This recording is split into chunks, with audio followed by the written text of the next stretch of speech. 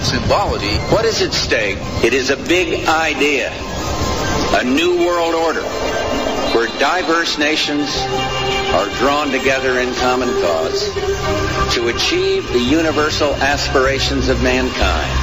My question to you is, in any of your government jobs, have you ever been briefed on the subject of UFOs? And if you have, when was it? What were you told? Well, if I had been briefed on that, I'm sure it was probably classified and I couldn't talk about it. When I got out in 1989, we had cataloged 57 different species.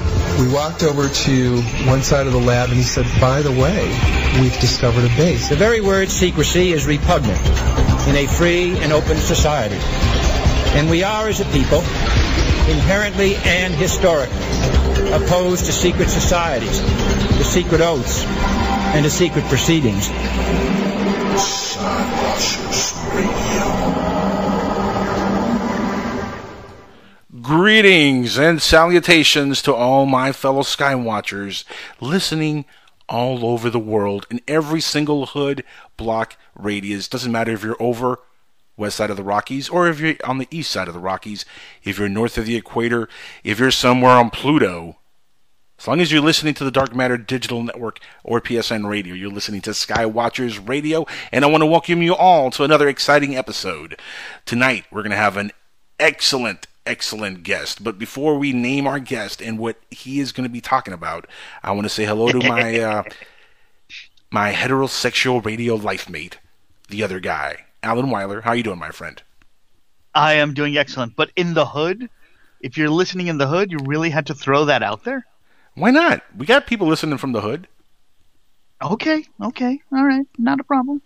Now, I've Hey, look, okay. I've been told by some of my friends from the hood that, we are kind of like, we're like the urban version of Art Bell's type of show. Like we're like that kind of group. Really? You and I. Okay. Yeah, I've been told that. I'm not kidding.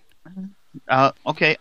In that case, tonight I'll throw in a couple of yo-yos and a couple of what-ups. See, no, you really shouldn't be doing that because people are going to think you're talking about us. A couple of yo-yos, these two. Yeah, don't do that. That's right. We are a bunch of yo-yos. Yes, but indeed, we're folks. Yo-yos for our ufology genre.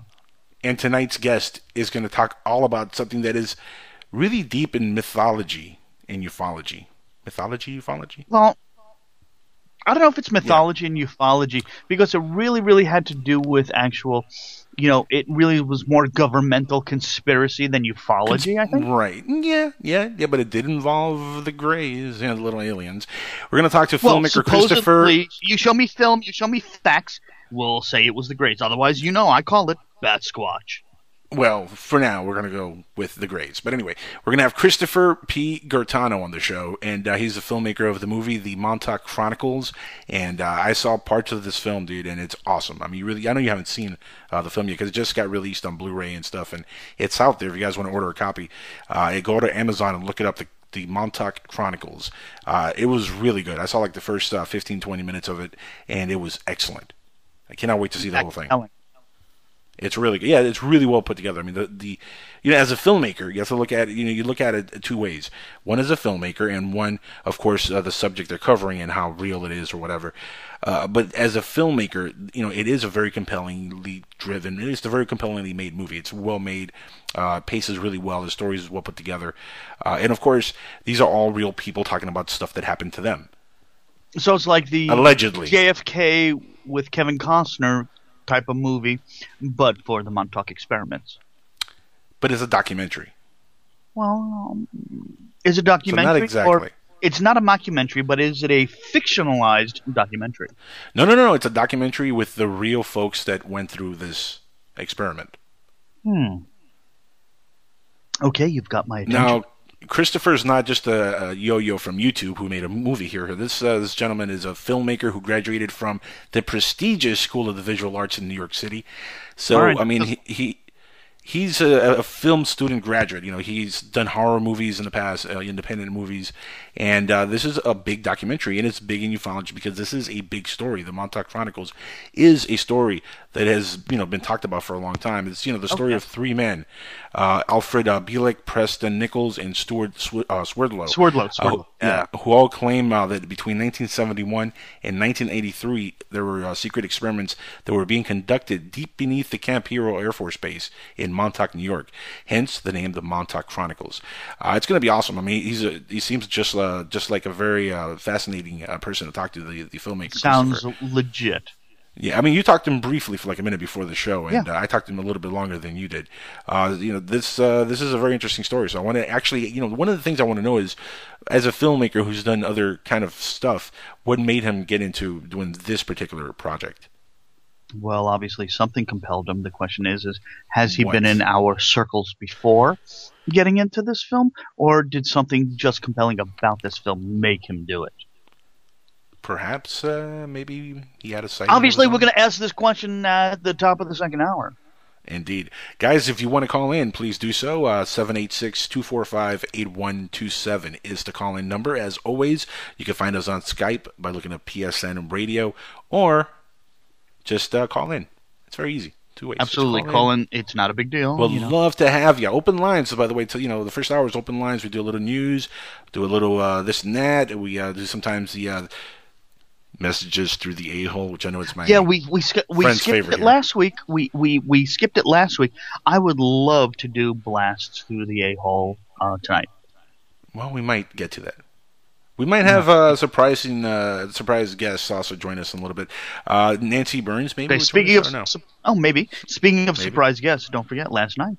Not last night, but last week was also the first time we said those magic words that made us all so happy. The magic words we've been waiting for what, 2 years now? Yeah, basically, yeah. So great.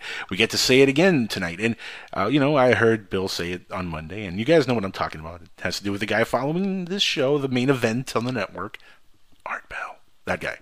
Shh. Those are the magic words. By the way, I love my Art Bell Time Traveler Pass. I know that my other guy friend here, the other guy, this guy here that's with me on air every week, is still too cheap to pay for it, right? Yeah, exactly. But what are you talking about? I paid for it the other day. What are you talking about? I bought mine. No way. I got mine the other day. I do not believe you. Are you serious? You actually paid for it? That's your choice, man. That's your choice. Well, I'm very proud of you. If you actually did, I'm super proud of you. You kidding me? That's awesome. I did it on my non-stage name, but yeah, I did. Oh, nice. So my non-radio name. If they're looking for Alan Wilder and they don't find you, then they'll be like, he's a liar. But yeah, if they know your real name, they'll find you. Well, if you guys don't have it yet, go to artbell.com right now. Go to the Time Traveler badge in there and sign up. It's only $5. It's awesome. I get to download because I can't stay up all the time. Penny. With every penny, you get to download all the archives of all the past episodes. It's great to write to work in the morning with, Art Bell in the morning. You just put in the podcast from the night before if you missed anything. Also, Richard Hoagland's podcast is up there. Join his podcast. Great podcast also for only a few bucks. Worth every penny, guys. So go to artbell.com right now and sign up. Be a part of the Time Traveler Project with Art Bell. And it's been great, too, having him back on the air. I know. Actually, I saw a really funny shirt the other day. It says, "We want," the cheering. It's like, "What do we want? Time travel. When do we want it? Irrelevant." That is pretty funny, actually. That is pretty funny. You know what else is pretty funny? No, what? This notion that alien life is going to be hostile. And now, didn't Stephen Hawking a while back say that if aliens found us, they'd be very hostile towards us, right? It would be. I believe someone quoted that it would be like the Pilgrims landing on Plymouth Rock and giving the infested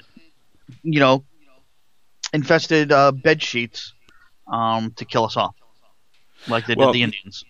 It's funny because I think Nancy might have brought it up last week. I don't really recall because this just got posted on artball.com and I was reading it, and it's very interesting. He's now, of course, launching this biggest search for intelligent life in the last 10 years, $135 million project to scan the heavens. This from the guy who warned us that if we find intelligent life, we might want to leave it alone because it might be like what happened to the Indians, and they might come down here and just eradicate us. So why is he That's exactly what I'm saying. But what we're doing is scanning the heavens, not sending signals out. There have been other projects that have sent signals out saying, "Hey, here we are. Come see us. Come visit us." I'd rather be the ones to find them than then find us. Now, I did find a very funny quote here, which actually makes a lot of sense from Mr. Hawkins. He said, "In an infinite universe, there must be other occurrences of life." Well, duh. It's infinite. Yeah, I didn't need him to say it in his voice. Well, fine voice for aliens. Yeah, that's messed up. Now you're making fun of the way the man talks because he's. No, I'm not. I am not making. You're making fun of the machine. That's what it is. You're making fun of the machine. I think it's time for him to upgrade from a speak and spell. Okay, plain and simple. I think it's time. Cold-blooded. No, it's not, because there is enough technology that he, of all people, has access to actually get an upgrade in the voice. I mean, hell, Tom even sounds better than what he's currently using, and I'm sure there are enough people that work with him, that know him, that believe in him, that getting a little bit of an upgrade for his voice actuation system, it could be done. Okay, I'm not. We spent way too much time talking about the way the man speaks. It's cold-blooded. Wait, this is messed up.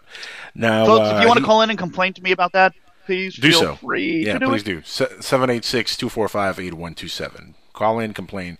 Alan loves it. By the way, we are going to be joined later on by Nancy Burns for the Nancy Burns Experience. That's right. Oh, yay. So be ready. That's going to be fun. That's always a blast. A barrel of laughs, even. Now, he did say that it's time to commit to finding the answer to search for life beyond the Earth. We must know. Haven't we been doing that for the last 70 years? Like, wasn't that like the whole point of NASA? NASA stands for Never Straight Answer for a reason. Correct. Yeah, but I mean, what have we been doing for the last 50, 60, 70 years? Pushing papers. Is that all, really? Because did it take a scientist of his caliber to... We went to the moon how many years ago and haven't been back since? Come on. But the thing is, this all sounds repetitive to me. It's like, really, it's kind of like we're redoing the 60s and 70s all over again. Let's do the time warp again. Next time they go back to the moon, they're going to be like, this is another big step for man, and we're back on the moon, and this is another huge step for mankind.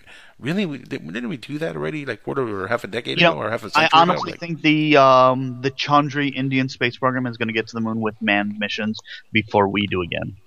Yeah, I don't think we're going to have any manned missions for a long time, from NASA anyway. Not from the regular program that we all see. Not the... Well, we have no idea what projects. We're talking about. There's no such thing as a secret space program. No. Wink, wink. Not, wink, wink, nod, nod.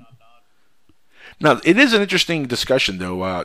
The discussion of if we do find life out there, if there is alien life, how hostile would it be, and what are the odds that what finds us here in our little corner of our galaxy is going to be hostile if they're traveling millions of light years from wherever to get here? I mean, really, and we had, I think, a caller a couple weeks ago or a week ago who kind of asked, what we thought about a lot of this stuff. And my answer always is, if they're coming here from millions of light years away, chances are these guys are not that hostile. They're probably scientists. Maybe they just are curious.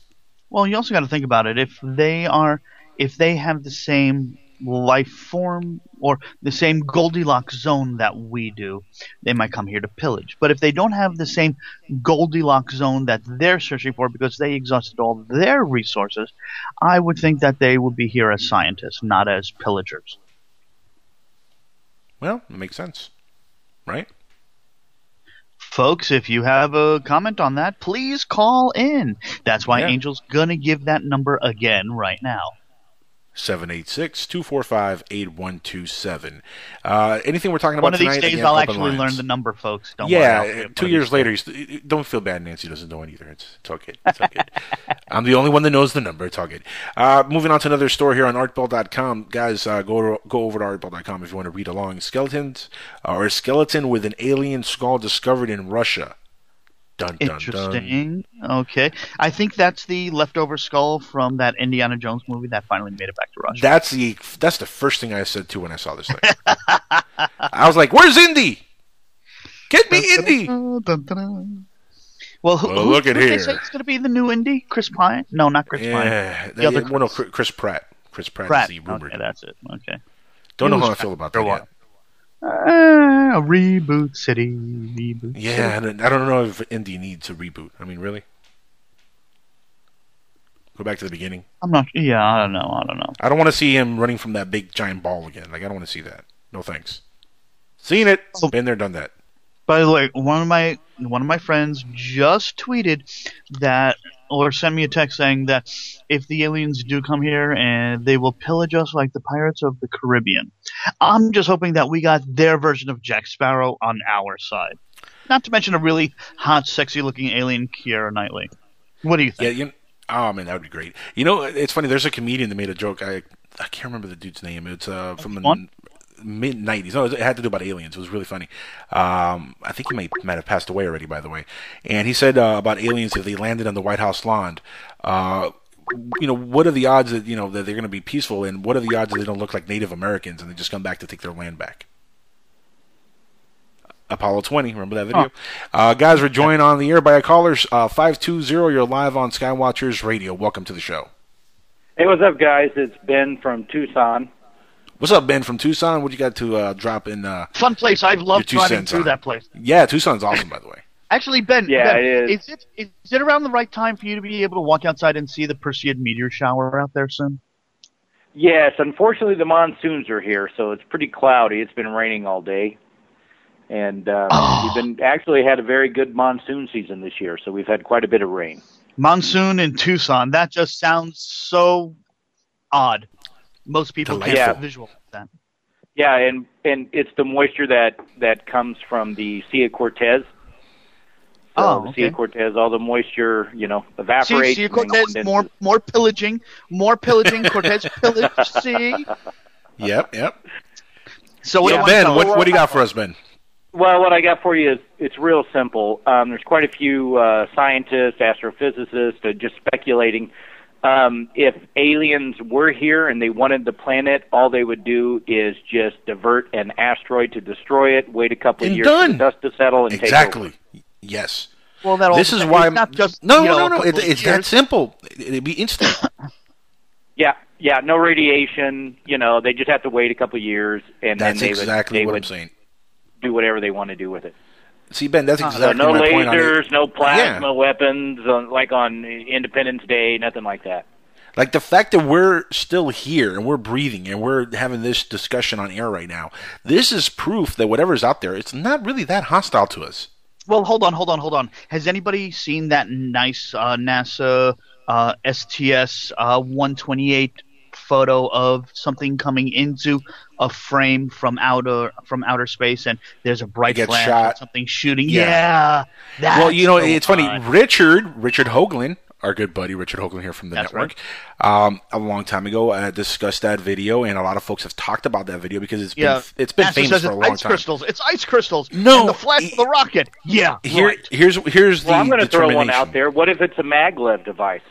I 100% believe that.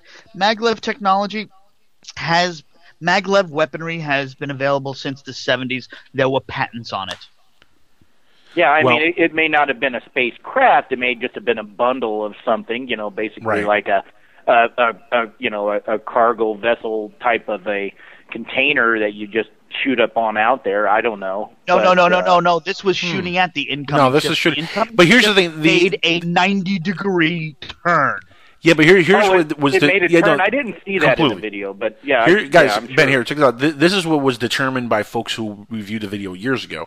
That what we were witnessing was an exercise of the space program known as the Star Wars program, and then what we actually saw in that video was us shooting at one of our own ships coming in from space to do that exercise to see if we can maneuver that quickly. And inadvertently, we just recorded it on the camera. I don't know. The old video. I know the one you're talking about now, not the newest one from the International Space Station. No. We're talking about the old black and white one. Yes, I remember that video. Yeah, we're talking about the shuttle film. I believe that could be an easy explanation for that. Okay, go ahead, throw it out there. That's it. That's the explanation. You really buy that excuse? Really? Well, have we not said? Hold on, Alan. Hold on. Have we not said? Hold on. Angel here. Hold on, have we not said a million times over that there is some kind of a black budget project, that there's a lot of stuff going on that we don't know about, a lot of different crafts that's been created over the millennia, over the last 100 years, century, stuff that we don't know, Vimanas from the past. I mean, there's been a lot of aerial crafts over the centuries, man, and the government knows about a lot of this history. Who knows what stuff they have in secret that they've been working on? And, of course, once in a while, guess what? We might get a little glimpse of some of the stuff they're working on. I think that could very well explain that. Well, oh yeah, absolutely. When's the last time they actually rolled out something for us to look at? What was that? The early '90s with the B1 and then the F1. Right. You know what they are now? No. They just, they've shown us the little. Did you see that video of the flying drone with the gun? Oh, that was cool. Yeah, I like that. I yep, would invest in that. They're coming for us, Yeah, I would think the government would have had a drone with a pistol on it 50 years ago, but I'm not for sure. So here's the thing, though. When the zombie apocalypse happens, those things are going to be really, really they're going to come in handy. Yeah, they're going to be really, really popular. You're going to find it on People Bay instead of eBay. There you go. I just want a rotating Bowie knife on a drone. That's what I want. Lobbing heads off. I will sign up for that also. I want one of those. Thank you very much. Really, I would use. I like the idea of a magnetic railgun that all it does is shoot the 10-inch saw blades. That's like the highest tech Chinese throwing star I've ever seen.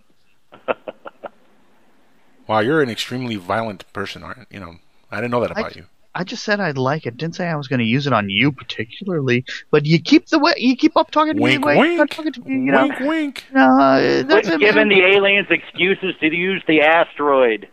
That's what it is. I am really scared about that. Actually, has anybody here seen that video that was done by, Charlie Sheen's father, Martin Sheen, about the end of the world, and this is the last broadcast? They had it on the news like a couple of months back. Can't and say it's like, I have, hi, I'm Charlie Sheen, and this is the last transmission that you'll be seeing because of this particular crisis. Nope. I was just like, wow. Okay. No idea. By the way, Angel, two other interesting topics just got thrown at me that I sent you a link to that you might want to talk about before we get to the Nancy Bird experience. Let me see. Oh, from above Top Secret. Yeah, they're extremely legit. Yeah, sometimes they got some really good stuff. Sometimes. They're more legit than a lot. Yeah. But if there's something wrong, someone calls it out. Hold on, this is called the Impossible Rocket? Or right. just Impossible Rocket Drive. Well, two different topics. Right. Well, this one is the Impossible Rocket Drive that works and can get to the moon in 4 hours. Okay, right. That's interesting. This is why when people claim things are impossible today, it might not be impossible tomorrow. A British-designed EM drive actually works and would dramatically speed up space travel, scientists have confirmed. Interplanetary travel could be a step closer after scientists confirmed that an electromagnetic propulsion drive, which is fast enough to get to the moon in 4 hours, actually works. Very nice. Ta-da. I know, no Very kidding. Very nice. Well, we are in the future. It is 2015 after all. Well, yeah, it's Back to the Future. Well, that date's coming around in October, isn't it? Yeah, it is. The official Marty McFly date is coming. See, but here's the thing. I think this is, they're rolling this stuff out, but this is just, it's like a magic act. Yeah, we're showing you this, but in reality, they've had this for maybe 50 years. Oh, we all know that answer, so, and they're working on some bigger technology now. Anyway, go ahead. Right. I was going to say, what do you think, caller? Well, yeah, definitely there is a warehouse, you could say, of virtual and maybe practical technology. I definitely believe that. Now, what is actually being used versus what they know they can do, depending upon the amount of research and investment they need to make it happen, is another story. I think it's getting to the point, and we hear this a lot, but where it's going to be more and more difficult to keep a lot of these technologies secret. And well, I don't know about that. I think there are enough minions out there in the government with twinkles in their eyes that want to keep things quiet. Oh yeah, no doubt. I have no argument there. But the government is not necessarily been the best at keeping secrets. I mean, the biggest example of that is the Manhattan Project. It was, in terms of our gross national product, the largest investment we've ever made. It was even more expensive than going to the moon. And guess what? We couldn't keep it secret. The Russians got a hold of a lot of the secrets that sped up their program by 5 years. And the government doesn't have the best track record, but they probably learned from that. So that's one thing I'm going to say. They probably learned from that and then knew how to compartmentalize much, much better afterwards. But I just think you give them enough vodka, I tell you, they tell you all the secrets, my friend. Well, just you know what? That was what was actually, it's pretty accurate, because at the time, the general consensus was, the Russians are our allies, and we have nothing to worry about. We're down here in the desert in New Mexico. What do we have to why do we have to implement all these security procedures? And then, of course, it all failed. So, I just hope people are good. I mean, for me personally, I just hope people are good, whether they're in the government or not. To hell with the people being good. I want the aliens to be good. I think we determined already that the aliens are not that bad. Hopefully, you're right. I don't think they are. If they could have shoved an asteroid up our butt, they would have done it. They could have done that a long time ago, and they haven't. Yeah, so agreed. Well, they did it when the dinosaurs got too uppity. It was terrible. Well, that could be. And it's funny though. There's an ongoing, I guess, movement now with the Greys, where people are saying that they're robots, they're androids, they're not really a life form or a biological life form like we would recognize biology.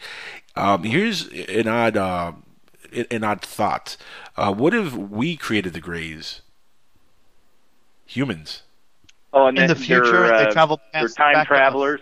No, not even our own government. What if they created the Greys and they're using them to kind of fool the masses into believing this? Well, that was psychosis. On the X-Files, right? Yeah, back to that. Yeah, exactly. It's Lord Kinboat. That episode. Yes. You watch the X-Files. Yeah. But what if that's the case? I mean, that would make perfect sense to me when you're looking back at some of the hostility from the Greys and how cold-blooded they are towards people. What if they were just, kind of there to fool the masses? Yeah, I mean, I agree wholeheartedly. I remember I was just starting. I was still in college at the time, and I'd had a conversation with this is off topic, but it is related. He was a sales rep for Boone's Farm Wine. You know that stuff? Boone's County Farm Wine. It's like a really cheap, nasty wine. Okay, you're in Arizona and we're in other parts of the country. Probably not. No, but it sounds great. This would have been in Missouri and Illinois. This would have been in the Midwest. Okay, no. Yeah, definitely. And so, anyway, it's a cheap wine you buy at the convenience store, of all places. Well, anyway, they specifically went to college campuses and told and started spreading rumors that if you drank their Boone's Farm County green apple wine and smoked a cigarette, it was the same as smoking marijuana. It would give you this type of high. I'm buying a case of this thing tomorrow. Okay, go ahead. Yeah, exactly. But, I mean, that just kind of says, well, if there's this... alcohol content was how you'd get a flamethrower breath. There you go. It almost is. And actually, I don't even know if it was wine. I don't think it was wine. It wasn't made from grapes. It was just ethyl alcohol mixed with grape juice. But it was a cider. Probably a cider or something, Right. But the point was that why would this company go to these lengths to spread these inane, asinine rumors to try to boost their sales? What could a government do to, give misinformation or try to mislead the masses the way they want to mislead them? You're right. You're 100% right. That's, I believe that. Well, anyway, guys, I'm going to listen to your show. It's a great show. I enjoy it. Thanks. And thank you, Ben. And we'll wait for Nancy to get on. Nancy will be on in a minute here with us. She's right around the corner. All right, guys, have a good evening. Take care, Ben. Thanks for calling in. Okay, bye. Guys, again, call in if you like, 786-245-8127. I wanted to go back to this Art Bell story that we were about to read here. The skeleton with an alien skull discovered in Russia. And go to artbell.com. Check out the picture on this thing. I sent you the link. You did? Alan, I don't know if you saw it. Yeah, it's on Skype. UFO watchers are in a tiz. No, I don't see it. You got to send it to me again. Well, I'll send it to you in a minute. Just go to artpel.com. It's right there. It's posted right on the website. UFO watchers are in a tiz over the discovery of an ancient skeleton with an elongated skull that resembles an alien. The humanoid skeleton was unearthed from the site site known as Russia's Stonehenge and is being heralded as proof that aliens visited the Earth maybe thousands of years ago. However, archaeologists don't share the same view as some of the alien hunters, insisting that the skeleton belonged to a female from a tribe that used to bind the heads to make it grow out into that shape, which we have seen that as a practice in Africa and other places. I don't know, in Egypt, I don't know why people would do that to themselves, but this is customs from hundreds of years ago, so who's to say? But it's a very, very intriguing photo of an elongated skull. And of course, there is the whole mythology of, well, it was done to honor the gods with the long heads. Yeah, honor the gods. Oh, that reminds me, speaking of honoring the gods, and you said the word Stonehenge, have you heard about this undersea Stonehenge that they found recently? No, I have not. Ooh, Google it. Google it. Okay, so you have nothing to tell me. You're just going to tell me to Google it. Google it. Underwater Stonehenge. Okay, but you're not going to tell us anything so the audience who's, listening can know about this underwater Stonehenge. Like, do you have any information that you want to share? Or you just want me to Google it? Well, they believe that they might have actually recently found an underwater Stonehenge. I figured that part from the description of the question. Right. Yeah. The whole thing is it's very, very similar in their positionings. And they found this underwater Stonehenge. You ready for this? Okay. Lake Michigan. Makes sense. Lake Michigan makes sense. Why not? What Why not? are you smoking? If it was off the Bimini coast, if it was in Bermuda, if it was in Lake Titicaca, where there's other symbology and other things around there, that would be, more like I could So believe why that. can it not be in Lake Michigan? What's wrong with Lake Michigan? What do you have against Lake Michigan? Tell me. There's really been no other real major things coming out of Lake Michigan, except for maybe a couple of USOs once in a while. Doesn't mean that it could not happen. I'm not saying it couldn't happen, but I'm saying I thought maybe we'd have it in other places, not Michigan of all places, Well, we never know. Maybe 200 years ago, 100 years ago, Michigan was a hotbed for ufology, and there was a hotbed of activity. There was no MUFON 200 years ago, so we really couldn't tell. By the way, guys, we're joined now by Danny from Nolans. What's up, Danny? Welcome to Skywatchers. Nolans! Hey, Danny! Hey, guys. Lake what? What was that lake? Exactly. Yeah, somewhere in Michigan. Lake Titicaca or Lake Michigan? It was Lake Michigan. Oh, okay. Everybody here has heard of Lake Titicaca, right? It has a lovely name. You're right. It does have a beautiful lovely name, and it gets much. Yeah, it's a beautiful name. It's near Machu Picchu. It's in the Andes Mountains, and it's in a very big hotspot, to say the least. Indubitably. So, Danny, what do you have to throw into the Skywatchers table tonight? You want to talk about what we were talking about earlier, or anything in particular you want to chime in with? Sure. Well, last caller was hitting a couple of things. Yes. Lord Kim Boat. Was that? Man, I had it on the tip of my tongue. The name of the episode. You had the head. Well, I'm not even going to ask. Oh, speaking of X-Files, by the way, word has come down, by the way, that the lone gunman will be in the new series. Yes, I heard. Didn't they die in the last season though? Like, how's that going to work? No. Frohickey, I think, did, but I know Dean Haglund, and actually, we should get him on here on the radio one of these days. Yeah, that'd be excellent. All right, I'll call in the favor and say, you got to do that. Yeah. And, especially when January comes around and the X-Files is going to be on air, that'd be great time. He's gonna be our Christmas show special. We should do something for Christmas really cool. Like, we'll actually have, the magnetic railgun shooting down Santa Claus, and we have it, the UFOs actually caught him in a tractor beam and helped him get to wherever he needs to go. And we should do a play-by-play on the radio, on the show about it. Danny, how do you feel about that? I'm a little conflicted. Conflicted. Dude, you're not conflicted, you're constipated. Come on. Well, that was this morning, but that has nothing to do with this. instead of the railgun. I saw the clip of that drone with the shotgun on it too. That was unbelievable. Yeah, I'm assuming that was CGI. I'm hoping it was CGI. But it was like a kid that put it together. It didn't look like CGI, but they're so good with CGI. Who knows? Exactly. The CGI looks so good it can make it look fake. Right. But you guys have never heard of Boone's Farm? Strawberry? No, actually. No. Strawberry Hill, I believe. Boy. I mean, I remember Ripple. I remember Oldie. Yeah, it would have been in the same. Cisco. It'd have been in the same exact. Old English, Cisco. Yes. It'd have been right. It'd have been right on the side of Cisco, man. Oh, 10 years hangovers. Good Lord. I got me a bottle of Oldie. I got a 40 of Oldie back in the day. But back in the day, back in the hood. That's what everybody drinks. Oldie.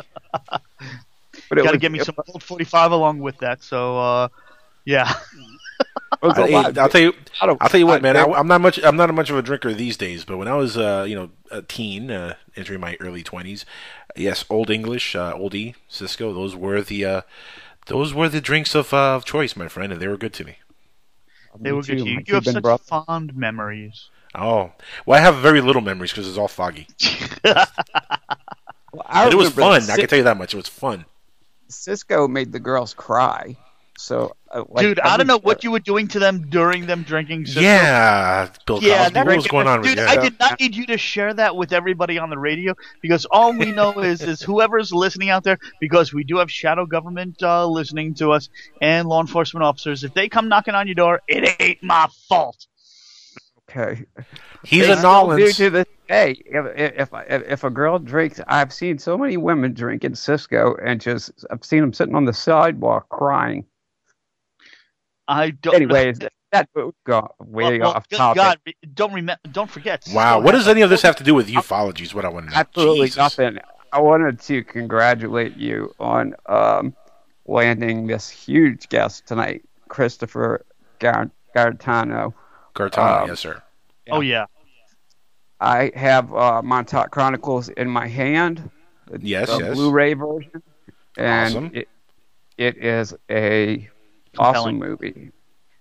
Compelling. That reminds me, have we put the trailer up on our Facebook and our website for them? Oh, I got a banner for the Blu-ray on skywatchersradio.com. If you guys go there right now. Do you have a trailer link? Oh, hold on. Relax. If you go there right now, you can scroll down on the page and you'll see the little banner right on the right-hand side on top of all the other banners. Click on there. It's going to take you right to Amazon. Order the Blu-ray. Danny's seen the whole thing. I've seen parts of it. I haven't seen the entire thing yet. I'm getting a copy sent to me, so I'm going to have my own copy in the next few days to see the entire movie. So by the next show, next week, I'll be able to give you a proper review or my complete thought on the movie. But the first 25 minutes that I saw, Danny, were excellent. I mean, look, it's a documentary. It's documentary style filmmaking. I love documentaries. I love the way this was shot. It's very mysterious. It really builds up tension between the stories. And when you're looking at these folks telling the story of what happened to them, it's very compelling because, we're going only on stories. There's no images. There's no artifacts proving that this is real, that this happened. There's no smoking gun evidence. You're going on people's stories. But there's, I have a good BS, radar on me. It's just I was born with a natural BS radar, and I can tell BS from a mile away. And a lot of this stuff really feels legit. Why do I say that? Because I do not put it past our government to do these kind of experiments on our civilians. I do not put it past them to do this kind of stuff to people. And like I said earlier, what if the Greys are made by us and they're used in certain ways, like what would happen here in the Montauk Chronicles? It's a great documentary from what I've seen. I can't wait to see the whole thing. Danny's seen the whole thing, and Danny was telling me before we even booked Christopher on the show, he was telling me almost on a daily basis, man, you got to see this movie. It's so good. You got to see this movie. It's amazing. Really? You got to see it. Yeah, he was like completely selling it to me, and then I saw part of it, and I loved what I saw. So Alan has to get a copy. Definitely have to see a copy of this thing. All right, hook me up with it, pretty please. I'm sitting in a hotel in the middle of nowhere, and I've got the neighbors. God only knows what they're watching, which is why I have bad bandwidth. I need a DVD Blu-ray to watch here. I'm not trying to single out what my hotel neighbors are watching. So you want us to hold on? So you want us to hook you up with free internet and Blu-rays? That's what you're looking for. That's right. I'm a cheap bastard. And a free Blu-ray. And a free what? And a free Blu-ray of the movie. Yeah, exactly. Guys, we're going to go on a quick commercial break. When we come back, when we return, we have the Nancy Burns Experience. Danny, thanks for calling in, my friend. You're always awesome. Oh, thanks, guys. I love you. Love the show. Have a great show tonight. Thank you, sir. We'll be right back with Nancy.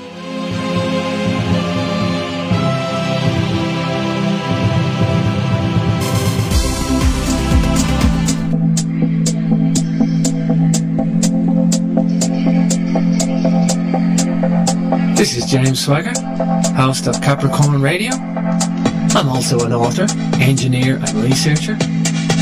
Capricorn Radio covers alternative history, alternative science, philosophy and truth-orientated discussions. We are proud to be on the Dark Matter Radio Network live at 8 p.m. Saturdays, Eastern Standard Time. You can catch extra info on darkmatterradio.net, jamesswagger.com for yours truly, and CapricornMembers.com for the archives. Don't forget, truth is not democratic. Truth is truth.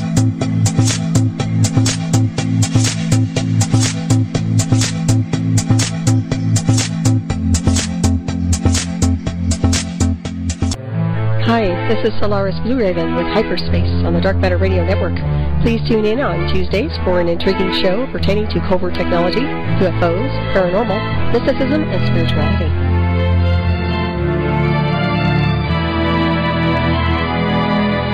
Roswell, UFOs, flying saucers, alien abduction. Are we alone? Information regarding this and many other questions about the unknown are only a click away at www.theufostore.com. TheUFOstore.com offers hundreds of DVDs about UFOs, aliens, crop circles, conspiracies, Bigfoot, suppressed science, ancient mysteries. Log on to www.theufostore.com and request a free UFO Store catalog. TheUFOstore.com, the largest selection of UFO products on the internet. Here's a riddle for you. What do the California gold rush of the 1850s, secret societies, coded messages, mysterious 19th century flying machines, and an early 20th century outside artist named Charles A.A. Delshaw all have in common? The Secrets of Delshaw by Dennis Crenshaw and Pete Navarro. Go to www.secretsofdelshaw.com to learn more. Put a team of professional consultants behind your home or business computer with Key Information Solutions, providing solutions to your internet and computing needs while keeping you on the cutting edge of technology. Preventative maintenance and networking support, hardware and custom-built computers. Let Key Information Solutions be your personal tech staff for your home or office with affordable hourly, monthly, or annual rates to fit anyone's budget. Call Key Information Solutions now. 954-973-3374. That's 954-973-3374. Or visit keyinformation.com.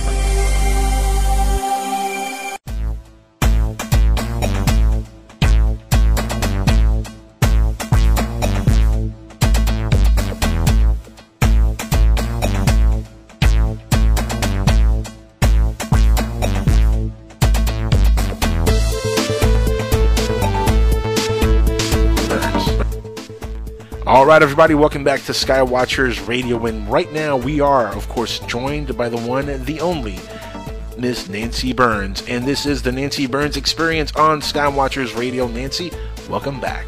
Yeah, thank you, and that's a lot of pressure that you're putting on a human to make an experience, but I can do it tonight. But you're not any normal human. You're Nancy Burns.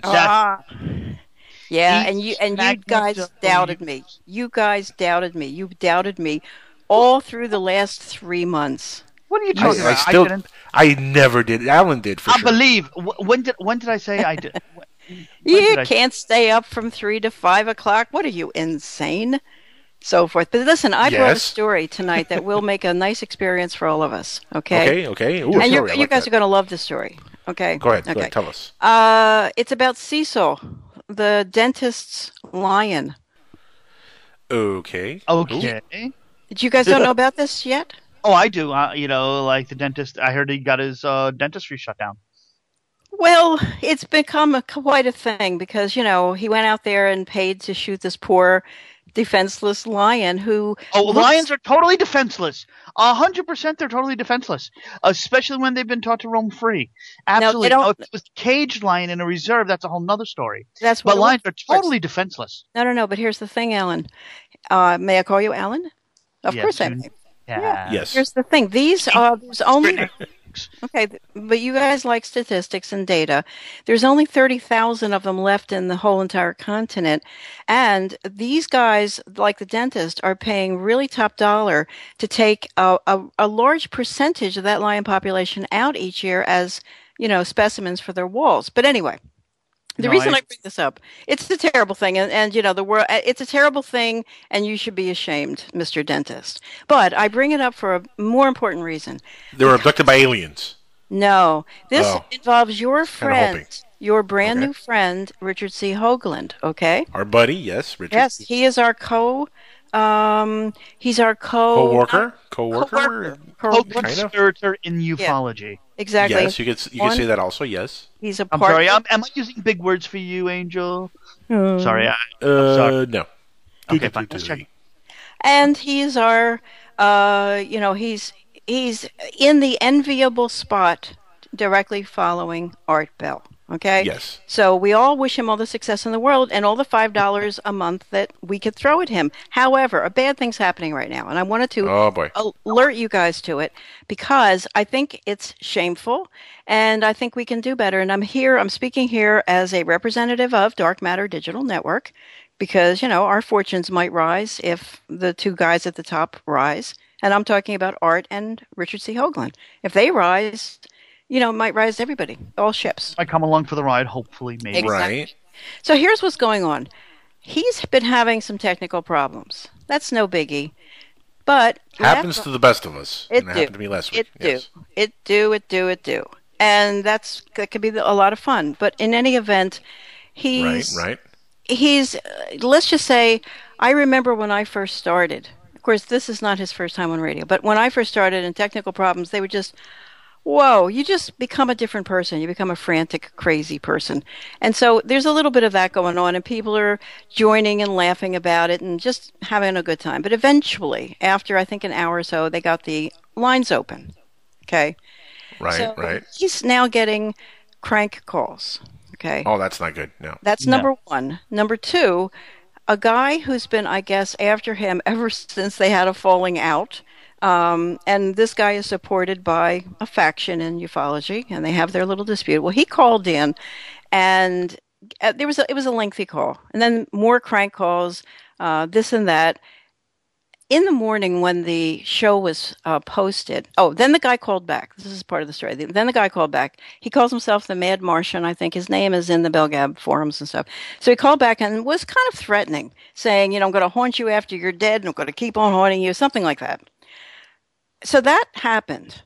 But when the archives came out, the very first phone call was snipped out, and the second phone call was left in.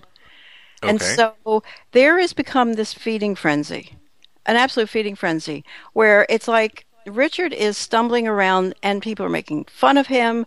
I just feel as sorry for him right now as I do. I mean, I want to beat him fair and square on his own two legs. I don't want people chewing at him for the telephone calls and suddenly being inundated with crank calls. That just seems really mean-spirited. So I thought if I brought it to your attention, you might get in there and fight the good fight. Well, I don't know what I can do besides I don't know what I can do besides putting some boxing gloves on and going to beat up some nerds who are calling them. Look, this is the thing you get when you do radio like we do with unscreened phone calls. You're going to have to deal with it. This is why it's not easy to do online radio unscreened. But Richard is a professional. I'm pretty sure he'll get the hang of it. For those people that are crank calling him, though, really, well, wait a minute. Hang on, Angel. With your skill set, if you could actually stay up for it, you might be good engineering and, running the backside of his show. I don't like sleeping forever. I will hate you forever. I can do that. It's Richard. I'll do that, of course. Hate you forever. Sure, we'll just add more onto his list of things to do. No. Yeah. Where he Who needs sleep? Sleep really. In fact, from now on, Alan, I'm staying up all night. I'm going to listen to Richard tonight. And if anybody crank calls, they're going to get you're a going word to call from them me. back. Here's what alerted me that I should bring this up to you guys, because one of the things they're talking about doing is making crank calls with a thing they call boards. They have different boards. Soundboards. Yeah, voices. Yeah, with different sound clips of actors. Like, they have the Arnold Schwarzenegger board. Get down! What you doing to me? It's not a tumor. Aliens didn't do it. Don't keep going because you're going to start cursing because he curses. So just relax. No, I'm catching myself Relax, on Alan. that. Relax, Alan. Well, anyway, so I also we're running short on time, by the way, because we got our guest waiting in the wings. Okay, so before I go, I want to give a shout out to Boone's Farm, of course, Boone's Farm, but also to Two Buck Chuck. Did you ever hear of? Oh my God, Two Buck Chuck!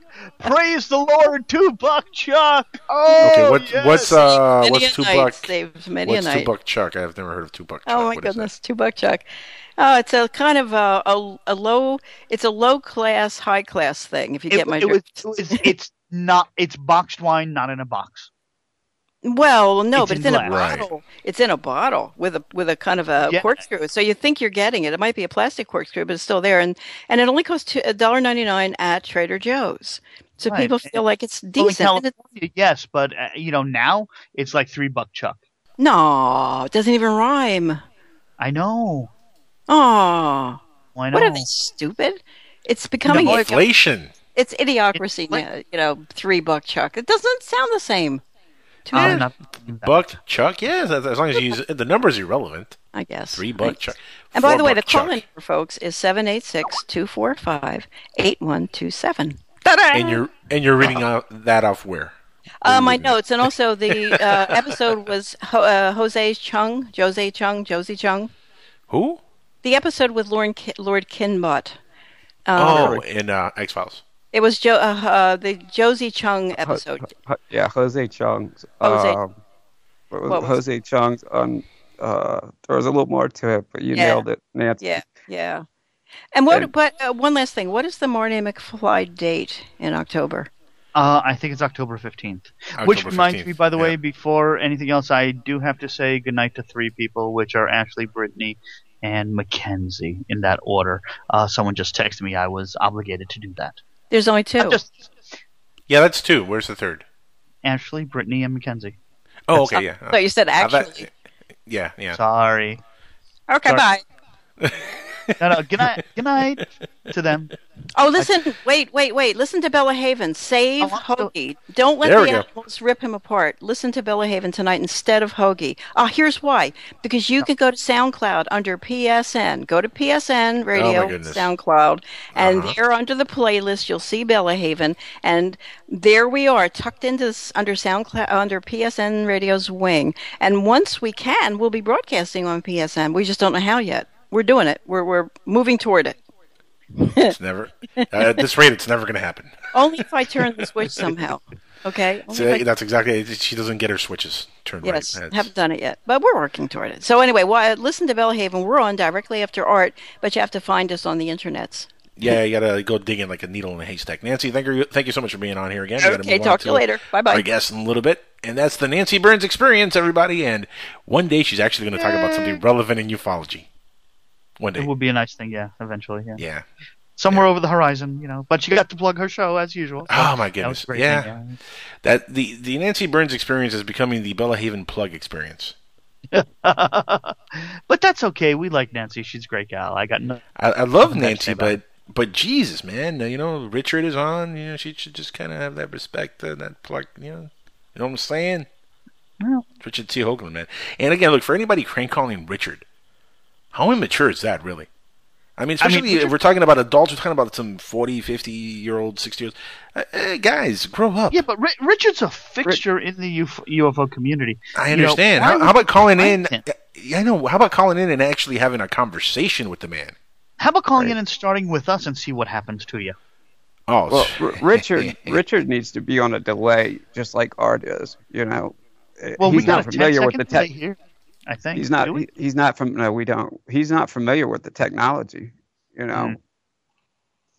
I'll tell you what, there is a learning curve for him, yeah. From what I've heard, though, when I've heard a couple of the shows now, and he sounds great. I mean, I think he's gonna do a really good job on the show. I think it's gonna be a really good show. So, guys, keep listening after art, after midnight. Richard C. Hoagland, and get the pass. And again, for the crank callers, crank call us. We can handle it. Come on. Oh yeah, on screen. Just love it. Warning you now, Jack. You'll get tit for tat. Just warning you now. But Jack, if you're gonna call, if you're gonna crank, here's the thing: if you're gonna call in, or if you're gonna crank call the show, or are you gonna call? Period. One rule, Alan. You know the rule. Tell me. No?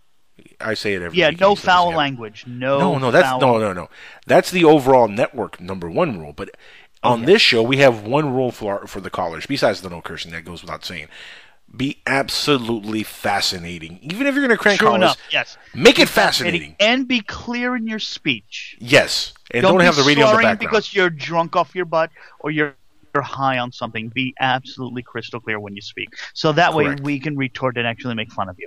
And leave Richard alone. He's trying to do his show. He's trying to get this technology thing together. Look, I started doing this thing about 8-9 years ago, and it was not easy for me to get started doing it. In fact, Alan here was a guest on my show a long time ago when he was promoting his UFO Info Weekend, and man, did that suck, that show. Huh? It was terrible, wasn't it? Oh, thanks. Really? Yeah, really? No, not you. Not you. You're okay. I mean, it was mediocre at best, but, my hosting skills were not exactly the best. No.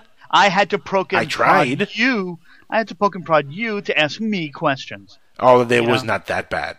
It was just not really great questions, but it wasn't that bad. All right, well. It was like, so who's going to be at the event? And then I just muted myself and I let him say all the names. Well, we're going to have so-and-so and maybe this person and that person. Then 10 minutes later, I'd be like, oh, that's interesting. So how did you come up with the event? Then another 5 minutes of him talking, I'd come up and be like, oh, that's great.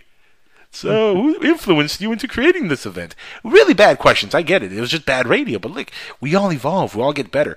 Richard is going to get better at the technology part of it. As far as him hosting, the guy is a great radio personality. I mean, he has it. Yeah. So he did a 6-hour show. You know what I'm saying? Thing. I listened to the entire thing. He did a terrific job. And I'll tell you what, having him on the air, I've only been nervous on radio maybe 3 times.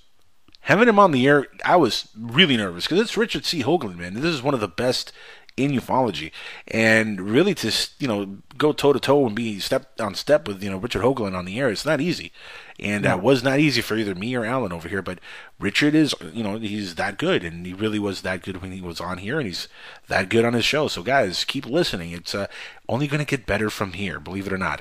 We're going to go to a quick commercial break now. When we come back, we're going to have our guest of the evening, the one and the only. I am so excited about that. The man who created the Montauk Chronicles, a filmmaker and a very, very interesting person himself. Christopher P. Garetano is going to be with us. Interesting background, interesting choice of film, interesting career choice considering what he did before this. And of course, when you start doing things in ufology, you kind of get that little stigma going, you know what I mean, that he's a UFO guy, and people start looking at you a little differently. So as a filmmaker, we're going to ask him how it feels to maybe have people that might have been a little bit more open to some of his projects now looking at him like, well, it's alien stuff and conspiracy stuff. Because that kind of changes you as a filmmaker a little bit, I think. So stick around, guys. We're going to come back with our guest, Christopher P. Garetano, again talking about the Montauk Chronicles. Look it up on Amazon. Order it. It's a great film. We'll be right back. This is Skywatchers Radio with Alan and Angel.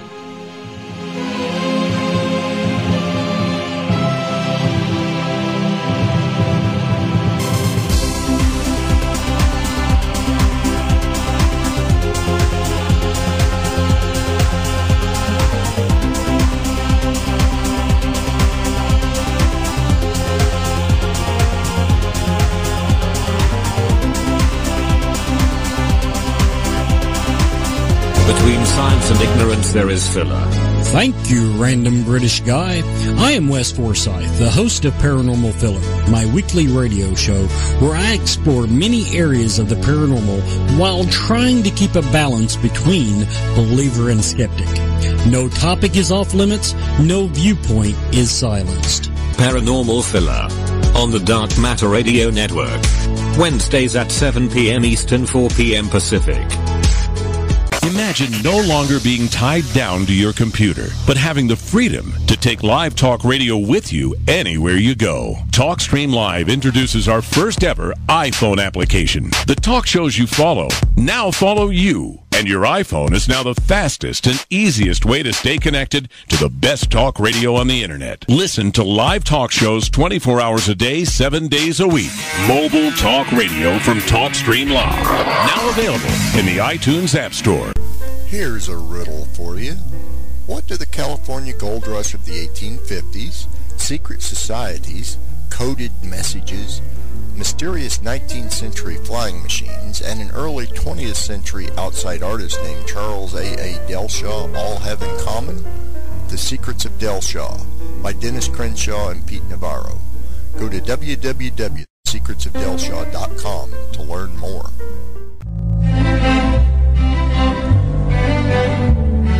I'm Ryan Gable, host of the Secret Teachings radio show. I always attempt to bring you the best information that I possibly can on all sides of each and every story, from current events to ancient history to philosophy, symbolism, the paranormal, comparative religions, the occult, alternative science, and much more. There is not a single topic that we do not cover in relation to the unexplained and the misunderstood. I am not here to tell you what I say is truth, but to allow you to decide for yourself based on the evidence presented and the dots connected. There is no such thing as negative or positive. These are dimensional characteristics that we view through our perceptions. To catch my show, The Secret Teachings, we air every Saturday on the Dark Matter Radio Network at 10 p.m. Eastern Standard Time, 7 p.m. Pacific.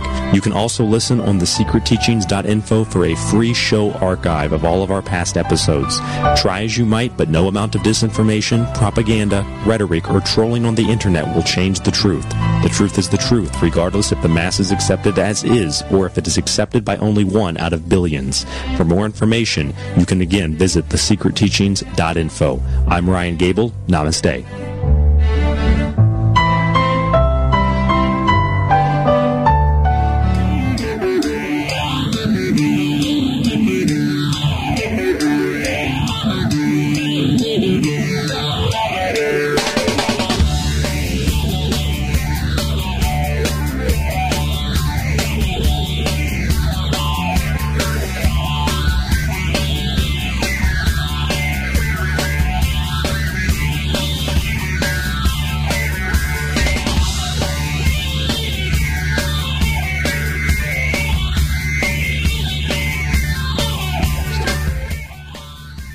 All right, everybody, we're back on Skywatchers Radio, and like promised, with our guest of the evening, the filmmaker of a really disturbing documentary, intriguing documentary, scary documentary, if all this stuff is true. Christopher P. Garetano is on the show with us live.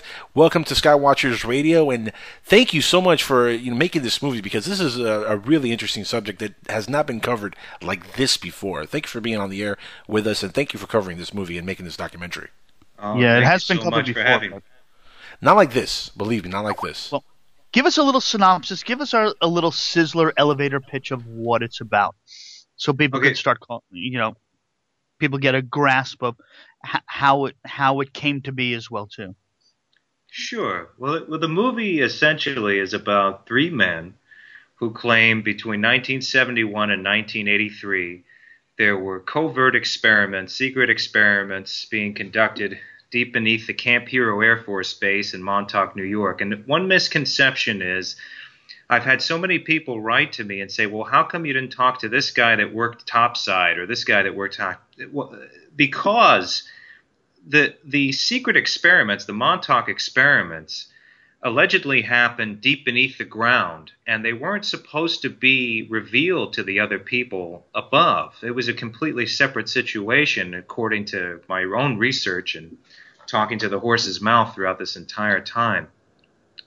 And, everything that has been said, regarding the paranormal that has occurred there, it's not like I avoided it throughout the film, and they claim that there was everything from time travel experiments to mind control experiments to interdimensional beings showing up and then destroying parts of the base, and all of those stories have been out there for years. But the one story that I really focused on for this picture, and all the stuff is in there, is the story of the kidnapped runaway boys that were being used for an 11-year mind control experiment. That is similar to other things that have happened before, so that's where my interest really was. And I made 2 movies. I started shooting the first one in 2006, the summer, or actually the late spring of 2006.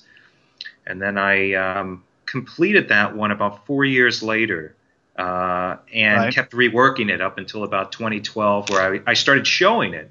I wasn't happy with it, and I felt like I really didn't achieve what I set out to achieve with it, so I started all over again in 2013.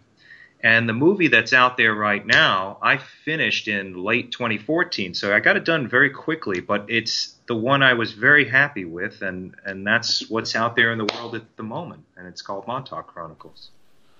Now I believe it's more than feasible. I'm sorry for interrupting you there, man. No, go ahead, Alan. I believe it's more than feasible that these things happen for a couple of different reasons.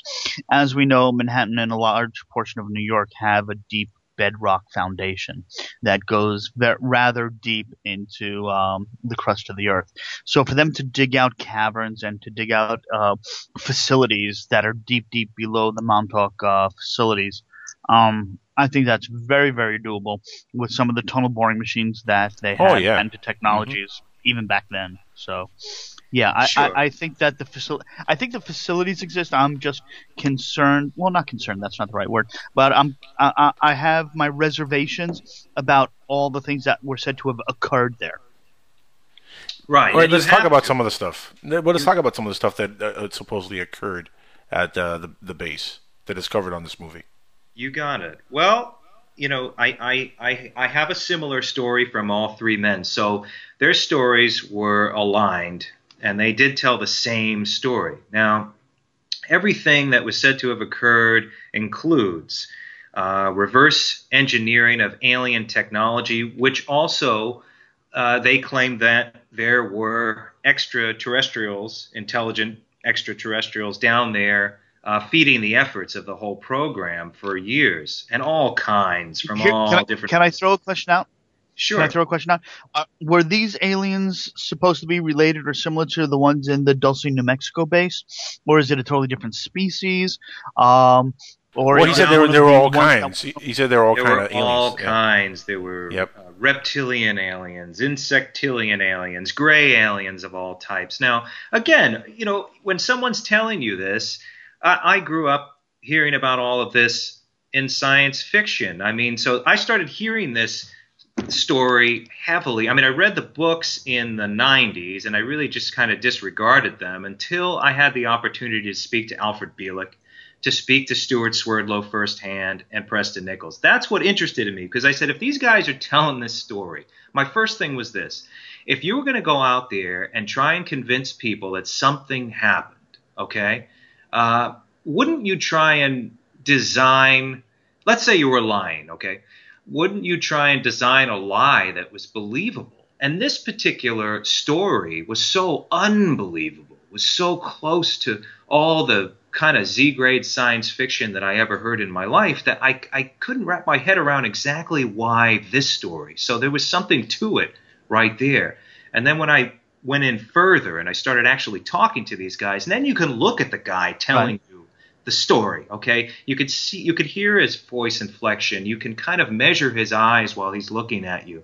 Before that, it was all just conjecture, and it was all regarding the books. And there weren't many interviews before 06, and there wasn't too much attention before 06 either. It was still on the fringe element area. It was a little obscure. Now it's becoming very popular, but at that time, it was, you know, everything that I had heard in these stories. And again, it's such an amalgam of like every science fiction story you ever heard that I needed to first hear this story from them. And that's how I began. I cleared out the whole structure because I had a friend who suggested I make the movie, and he wanted me to read the book. I reread the book. And I said, you know, I'm not going to go by this. I'm not going to adapt this book. I need to go out there and do my own research. And that's how I started. I just started fresh. And I wanted to hear what they claim they went through from their mouths. Right. And that's where it all began. Let me ask you, what other movies have you done before since you directed and put this together as well? Sure. Well, before this movie, I made a documentary called Horror Business, and it was about 4 independent horror filmmakers kind of struggling, and that's where my head was at the time. It was like a carefree, totally independent project, and then later it was picked up by Image Entertainment and it toured festivals and everything. And my love was always for science fiction and horror films, and that's what I'll continue. My interest will be there, but I've always been interested in the paranormal, so I felt as a filmmaker and as an artist, this might be a really interesting thing to make. And the most interesting thing about it, outside of the aesthetics, was that I'd get to sit down with the guys that were telling the tales. Like I would have loved to have talked to George and Kathy Lutz before they passed away regarding the Amityville horror, or somebody like that. Right. So in this case, right, I got to actually sit in their home, and I wasn't. Well, isn't Warren's wife still alive? Lorraine Warren. Yeah, she's still around, I think. Yeah, she is. But I felt also the market was saturated with someone like that. So in the case of Alfred Bielek, Preston Nichols, and Stuart Swerdlow, the market was not saturated at the time. They had yet to be, well, they were on television here and there, but it wasn't really a big popular subject matter before 06, if you remember. It's 2015, so it's been a while. But yeah, now it seems to be the kind of go-to story, that and the Skinwalker Ranch. What's your take on the Skinwalker Ranch, by the way? What are your thoughts on? I am studying it right now because it's a possible project down the road. But see, if I was going to tackle something like that, and that is kind of saturated, and a lot of people have gone over that. Again, it's another situation where, you have Bigelow, who owns this ranch. Obviously, his interests have been deeply in the paranormal and aerospace technology. And he's out there. He owns this place. It's heavily guarded. And you have this scientific team that was put together, the National Institute for Science Discovery. And, I want to get deep into the research. I want to see what they pulled out of there. I've heard all the stories and I've been reading the books, but show me the data. Right. Let's see the data. I want to be able to see it in front of me. And I'd love to illustrate some of those stories. They're great, spooky stories, and that's where my taste is. But at the same time, if we can get some kind of data on this, if we can show people along with the cinematic sequences, that's what I would love to do. And that's what we couldn't do with Montauk, because they're really, at this time, well, I'm about to tell you something new, but before now, there was no evidence. Right now, I feel like I have a very small piece of the puzzle that might lead, and it's not a sensational piece, it's just a document, and it's just a person that worked for a company that may have supplied chemicals to Camp Hero when apparently the programs that we knew of shut down. So I'm hoping to further explore that evidence and maybe prove something was happening there. Interesting. Sounds interesting. Now, here's a question. Here's one I'll throw out. Sure. Besides the Montauk Experiment and the Skinwalker Ranch, what needs a real revamping is Travis Walton's story. Oh, yeah. I met Travis briefly in 2012. I would love to do that, but, I think it was just wasn't it just I would tackled so get involved in that. Yeah, I think, but didn't they just make a new documentary? I didn't get a chance to see it, but I think it's called Travis. Yeah, there's a new documentary, but I think Alan here means more of a regular feature film. Something that can cater to mainstream a little bit more. Maybe a little bit of how about here's the thing. I just want to see them adapt the book the way Travis wrote it. Oh yeah, I love that book. That's it. Yeah. That's a great book. I do one better. I would do one where it's from the perspective of the Mulder and Scully, the people that actually interviewed him after the incident. That's interesting. I want their perspective on what they thought of Travis, and the people that actually had to deal with him after he returned.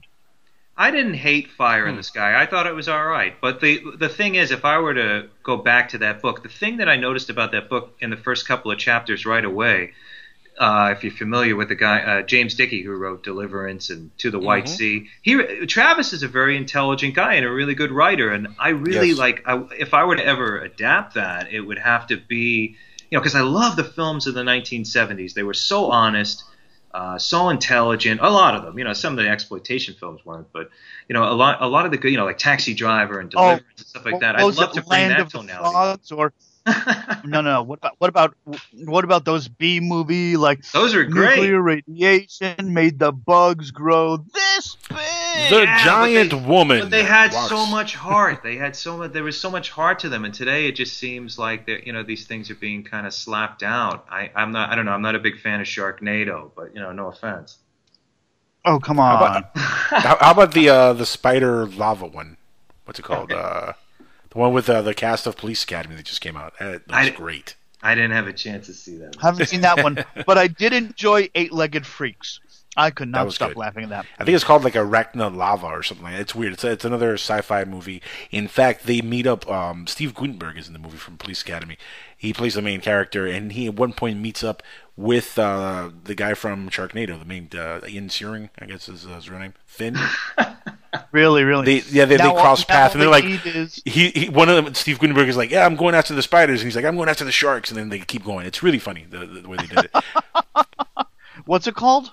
I gotta Google this one. I'll get the name for it later. It's something spider lava or something like that. It's exactly what you would expect. It's like a Sharknado movie, but with spiders taking over the world. It's hysterical. Somewhere, John Peters is very happy. That's a joke that only a few people are going to understand. John Schnepp is one of them. Kevin Smith is another one. Alan here, I know, gets that. I don't know if Christopher gets that one, but those who do are laughing their butts off right now. Now, if you want to give the reference, by all means, go ahead, give the reference on it. Okay, real quick. John Peters is the producer of Superman, the movie from, right. Superman Returns. He was a producer on that. He was also producer of Superman Lives, the now famous defunct project that never happened with the one with Nicolas Cage. He was a hairdresser, right? Right. He was Barbara Streisand's hairdresser, so obviously that makes him qualified to be a filmmaker. So he became a producer right after Barbara Streisand's hairdresser, and he produced the Batman movies from the 80s, 90s with Tim Burton and Joel Schumacher. He was the producer on that. He was going to produce Superman Lives, and there was a very famous meeting that he had with Kevin Smith, who wrote the original script, and he tells him that he wants the original script is an excellent script. It was a good, solid script. He tells him that he wants Superman fighting giant spiders because he thinks spiders are deadly somehow. And Superman, I guess, can fight spiders. I don't know. The movie never happened, but he was also the producer of the movie Wild Wild West, and he got his giant spider. Yes. He got his giant spider. That's the one with Will Smith and the giant spider he fights. Yeah, that's a terrible reference, a terrible movie. But anyway, something I asked you, Chris, before we got on air, and something I actually mentioned before we even went on break. When you make a movie like this, does this change for you as a filmmaker the way that possible investors look at you now for future projects? Because this is one of those things when you deal with this kind of genre, this kind of topic, it kind of like puts you in this circle of ufology now. Are you getting any feedback or any blowback from having done this kind of movie from potential investors? Well, yeah, it's all positive actually because there's a lot of interest in it. Oh, yeah, I just got hired to host a show on a major network. We just shot the first episode out in Washington D.C. So are you allowed to tease us with what it is, or not yet? Yeah, I can I can't tell you the title, and I probably can't tell you the network, but it's one of the bigger ones that play programs of this nature. And is it the Hitler Channel? I mean, History Channel? Could be, yeah. Sorry, folks. I call it the Hitler Channel for one particular reason. No matter what day of the week, between 2 o'clock and 4 o'clock, there's always a Hitler TV show of some type. And I think there's an episode in our series where we try and see if Hitler did survive the, he faked his suicide and moved on to South America. So yeah, I believe that theory. I believe that either South America or the North Pole, somewhere he moved. No, South Pole, which is why Admiral Perry went down there, and there was a whole big battle, and they had their version of the flying saucers, like the Nazi Bell, and you really want me to go into it? I'll go into it. No, not really now. Oh, okay. Yeah, I don't. Okay. But in regard to your question, I don't think that investors listen. Like you know the deal. It's like movies. They're part art and the other part is business. And if it's getting attention and it's doing well, especially for a guy like me who's a total outlaw. I mean, I literally made this with my own money and shot parts of it in private places and did not have a large crew at all. You know, I'm just saying that when you do that, I think they can trust you a little bit more, especially if you pull the whole thing off yourself. And I mean, that's just part of the business of it. In terms of the art, I guess they don't give a damn. They just pay attention to how other people are responding. And there's good people like yourself that are asking me about my picture, and then, you know, people are ordering it. And, you know, I don't know. I like to find private money just so there's less control on their part, because I don't know. I think that the control should really be given to the director and the producer. Yeah. No, I agree. And, you know, it's funny, with the way technology is moving at a rapid speed that it is now, and things are upgrading it the way they are, it's becoming easier for filmmakers to make movies and be independent and put them out on the market and just do it themselves. It's not as hard as it was 20 years ago or even 15 years ago, for example. Technology is getting that much better. You know, filmmakers like yourself can make these kind of projects without having, you know, the studios, you know, breathing down your necks every 5 minutes. That's you know, what gets me is that you're getting positive feedback. That's great. I mean, that really shows you how things have changed within this genre. You know, 20 years ago, if you make a movie like this, people are going to back away from working with you in future projects because of the stigma of, oh, it's aliens, it's UFO, it's conspiracy. That's changed 100%. Now.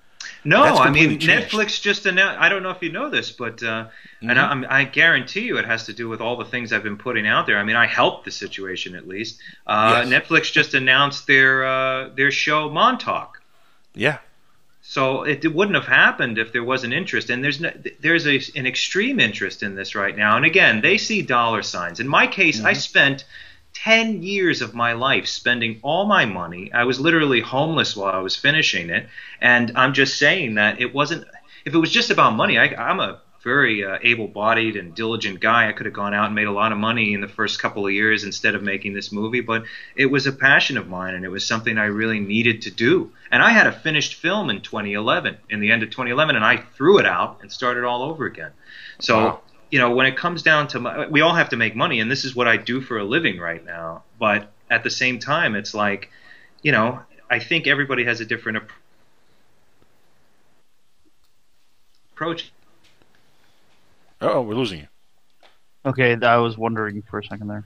Yeah, no, it's not me and it's not you. It's not me. Christopher, you there? Get something out of it. So. Christopher, we lost you there for a second there. Oh no. Yeah, you dropped out for about 10 seconds there. Repeat what you just said. Well, what I'm saying is, regardless of the interest, whether it be coming from a big Hollywood studio or a guy like me, all that matters in the end is the movie. You know, how it came out, how it affected you. It really doesn't matter what the intention was behind it or how it came together. Now, you're saying you came forward with what could be potential evidence. Are you going to continue researching into this and trying to find more and more evidence? Could we expect maybe a follow-up documentary to this? Yeah, I've already started shooting some footage for it. It's something that I definitely needed to step away from the subject matter, so I'm doing something else first. Okay. But in the meantime, because I can do it, I'm going to just keep shooting some footage for it. Now, I have some information that, much like, remember how Al Capone was put in prison? He was put in prison for income tax evasion. At the time, they didn't It's the only thing they could get him on. Right. Well, there's something very similar that I have. It's a little piece of information that I think can lead to much bigger information. It's not a picture of an alien, and it's not the Montauk chair working or anything like that. It's a document. And I want the name of the construction company that put it together. That built document? It's something like that. It's a large chemical company in the 70s that was delivering an experimental alloy to Camp Hero, and they did it. They delivered up to 1983, and there was a lot of other information I'm getting from the person I spoke to that gave me this info, who worked for the company, that seems to check out, that seems to be sincere and honest. It's not attached to any sensationalism, no offense to the subjects of my film, but none of what this person is telling me has the alien thing attached. It's more about how it was being hidden and this person was a witness to it, and it seems very legit to me. So I'm gonna look into it further. It's All interesting. right, you definitely need to keep us posted on it so we have you out on a later show. I will for sure. Now, I mean, have we come to the conclusion that this definitely was alien in nature, or there's aliens involved? I mean, are you convinced of that yourself? I don't know. I've witnessed things just in the character of the men I've interviewed. Now, I spent a lot of time out in Camp Hero. I was in the tower. I was all over the place. But the thing is, here, like Preston Nichols usually comes off as pretty crazy in his interviews. All right, there was one moment, and I interviewed him in 2006, and then I interviewed him again in 2013. When I interviewed him in 2013, and that's what you see in this movie, there was a moment where I shut the camera off, and I think it was like the last hour of me being in his home for that visit, and he just kind of became lucid all of a sudden and just looked at me and said, Christopher, there's just things I won't say on camera. I'm aware that there's some things I can't say because I'm being watched. Now, the way he said it to me, it just seemed so sincere and so different from his character that he usually puts on the camera, that I think he's much smarter than people allow or people give him credit for. And I don't know. There's little things like that lead me to believe that something happened over there, that they were involved, and that the three men were involved in something. Is it possible that they were given heavy amounts of hallucinogens? And my question is to you guys, what's a better cover up than having these men there and then giving them hallucinogens and then putting on, I'm not doubting the existence of extraterrestrials. I'm just saying, right, is it possible that there was a mind control experiment, and what better way to cover it up than to make the guys look crazy? So you implant the idea of this wacky science fiction story, so if they ever go and tell it, no one's going to believe them except the people who enjoy this stuff for entertainment. So right. I don't know. It's hard to say. It's hard to say, and it's, in a sense, it makes more sense that it would be some kind of a drug hallucinogen experiment, because I have read reports where, in laboratory experiments, in conducted experiments, you can create the abduction experience through certain things done to the brain and open brain surgery that's been done in laboratories where people have, had this sort of a hallucination, like they're being looked at by aliens or they're beings in the room. This stuff, it has been done scientifically that we know of. So that to me is very plausible. That's what could have happened here. I think so, and I'm not saying that's what happened because I can't prove Neither that. am I. We don't know either. Yeah, but it's plausible. I have no clue. It's just because, you've heard the stories that Preston has told about the reptilians, and then that Stewart has told about the giant praying mantis people and all this stuff. It just seems like, to me, okay, if it does exist, great. I believe that they saw the stuff, but what better way to cover up a mind control experiment where people were killed, illegally kidnapped, all this other, brought down there, than to implant this crazy story in their minds. So that's what I was leaning toward a lot of the time, and that's why I have all those psychedelic sequences in the film, because it's like I feel like there was just everybody was given heavy amounts of drugs in that situation. And they forgot to share with us. We're so upset now. I don't know if you want those. Yeah, you don't want those kind of drugs, Alan. No. If I could, figure out a way to sue the government for giving them to me, and like people have done for Agent Orange and other stuff from Gulf Wars. You don't want that. You don't want to sue because you have that on you. Believe me, you don't want that. No, yeah, you're right. You got a point there. Sorry. Yeah. But then you want the medicine type of stuff. Anyway, go ahead. Medicinal. I was just going to say, then again, it is possible, and this is another thing I've always considered, that it happened exactly how they told it. I mean, and we just don't know what the hell we're talking about. We haven't seen enough yet. So that's true. And it's unfortunate that there really isn't a smoking gun type of evidence out there that could kind of connect these dots for us. But something that you said that really resonated with me after watching parts of the documentary, and I mentioned it earlier, that I have a pretty good BS radar, and it really feels like these guys are really telling an accurate story of what happened to them. Like, at no point does it really feel hokey or like they're just making it up, which I get from a lot of folks who've come forward with different stories within the last 10, 15 years, with different agendas, and you kind of tell right off the bat who's lying, who is, making it up. There's an authentic feel to the story with these guys.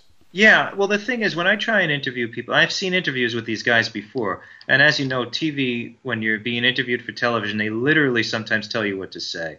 In the case of me, I come down alone usually, no more than one other person with me to help, and I try not to intimidate anybody, and I'm always warm and welcoming, and I always try to make my subject feel comfortable and let them know, hey, it's okay to talk to me, it's okay to tell your story, I'm just going to let you speak.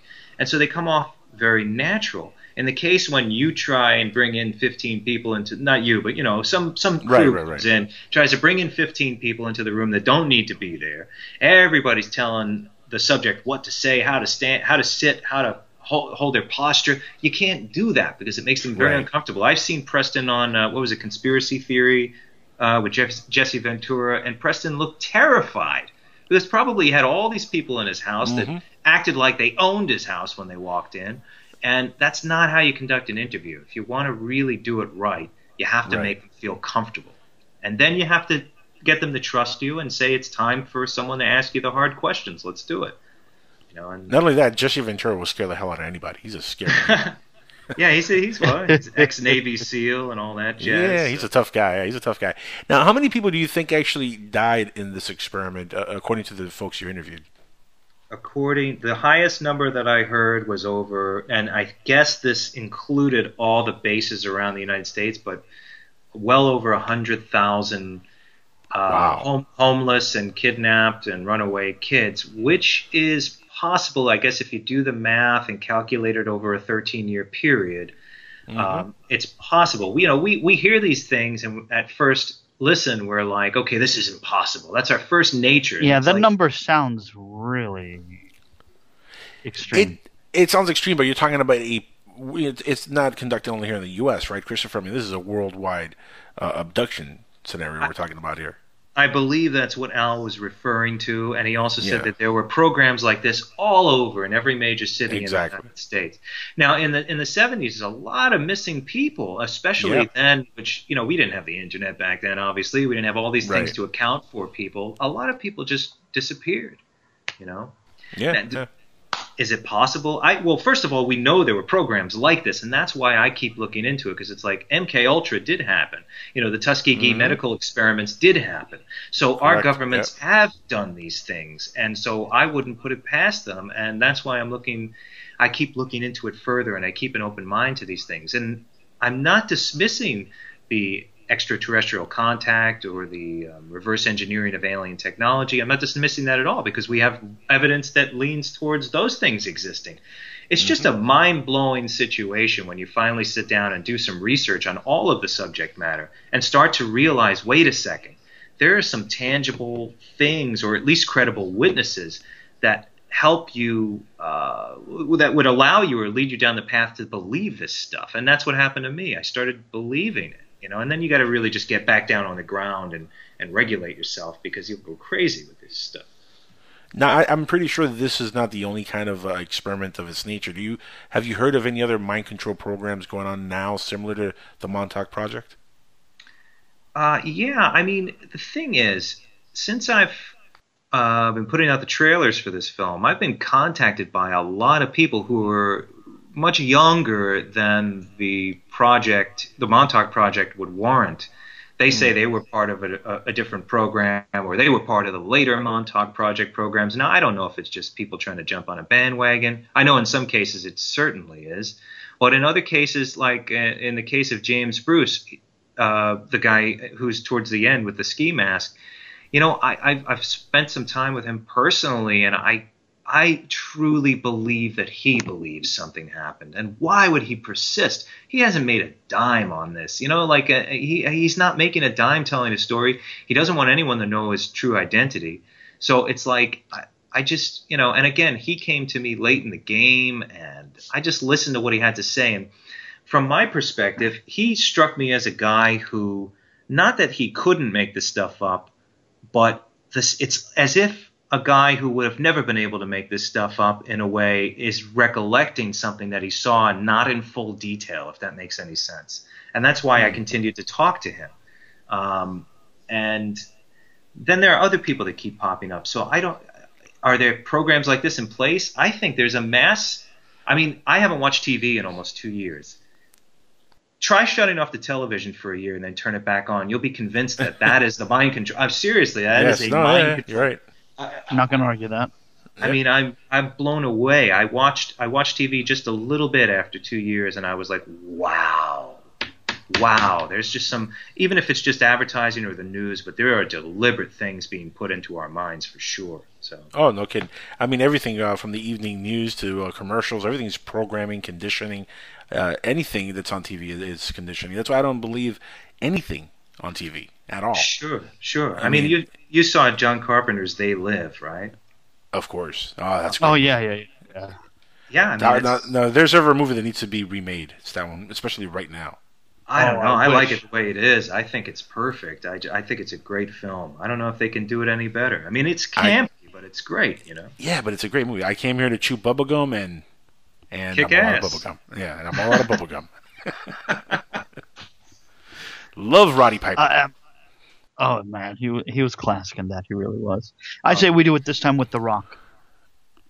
There you go. Hey, it might work out. Or John Cena, one of the two popular wrestlers going on right now.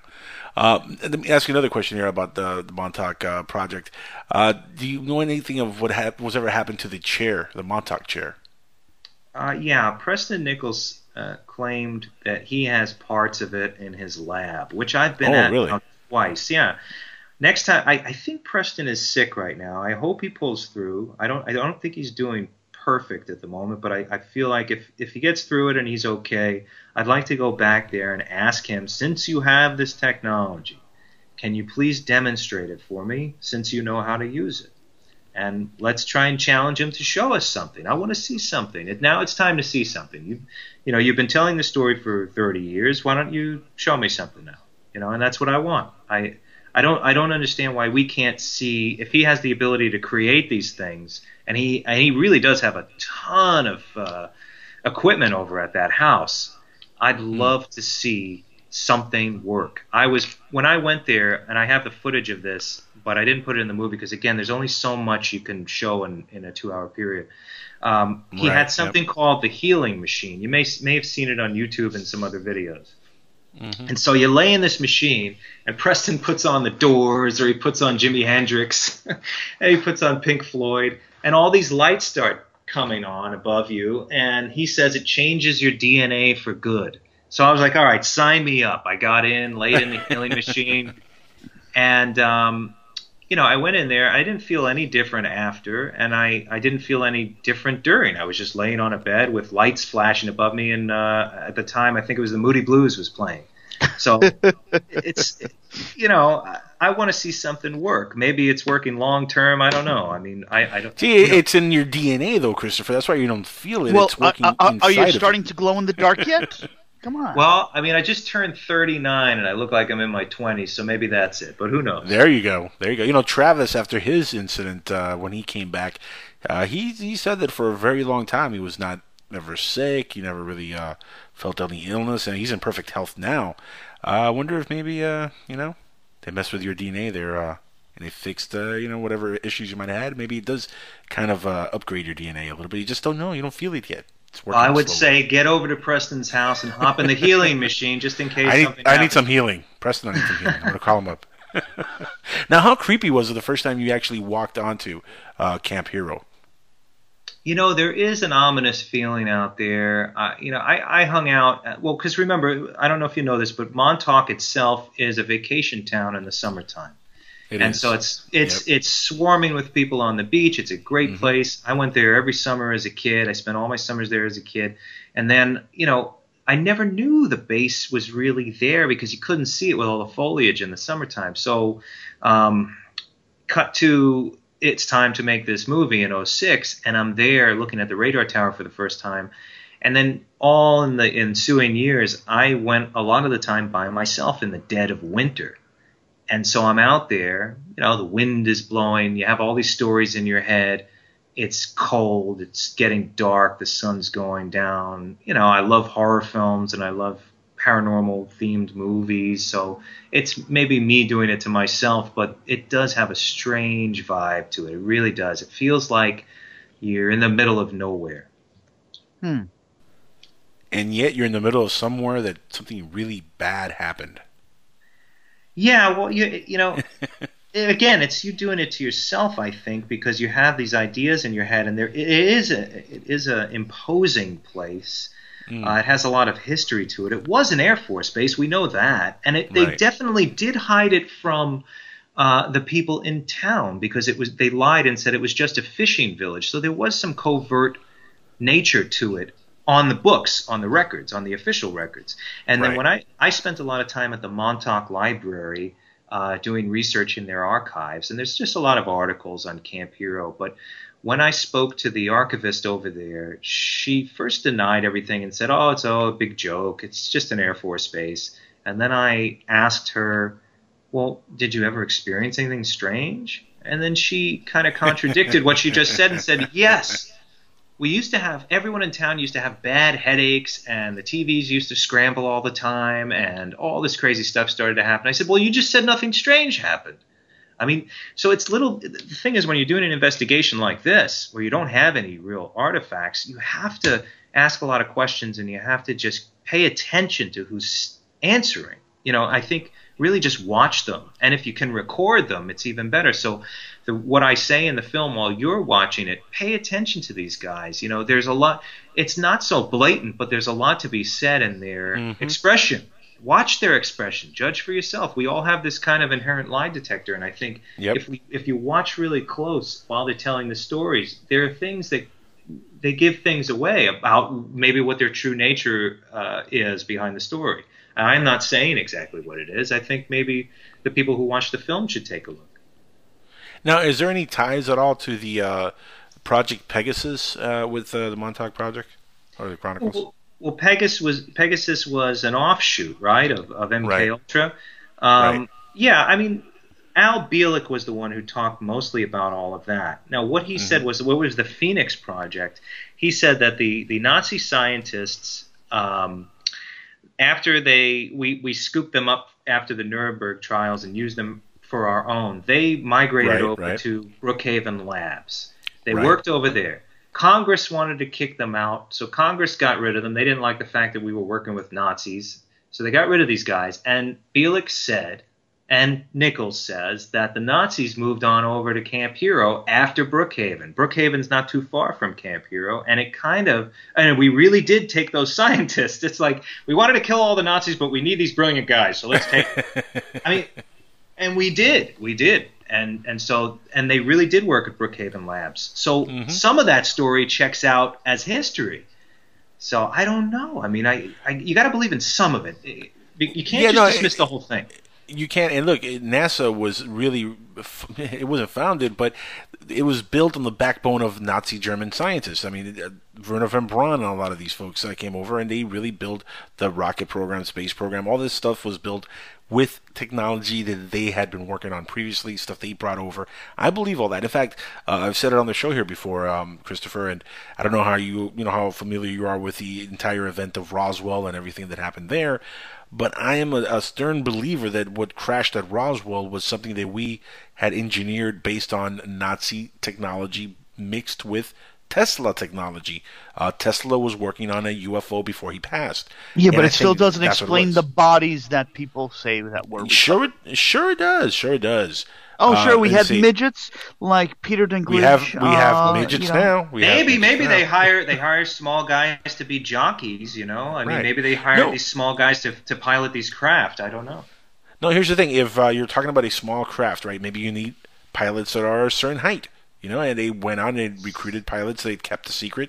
They were a certain height and stature. And after a crash, guess what? You're not going to look normal. You're going to look a little. Yeah, but hold up. If Nazi is the superior Uber race here, and they're big Nordic kind of guys, or hold on, something so small. Yeah, why not? Why not? Come on, give me the answer to that one. Hold on. Why not? Here's the thing. They're sending the Wait, hold on. Before you're breaking up, so let me speak over you real quick. Going back to something I said earlier on the show. What if the Greys were created by us to fool the world, right? If we created the Greys, maybe we created the Greys back in the 40s, and that's what we saw, or that's what they saw. It could be, but I believe it's so probable that we've been visited, or even we're kind of engineered by aliens from another. Yeah, I don't know. There's so much out there, and there's so many. See, let's just forget all the people that are apparently crazy. Why don't we think about all the credible witnesses? Crazy. Wow. Yeah, that just eliminates 90% of the field. Go ahead.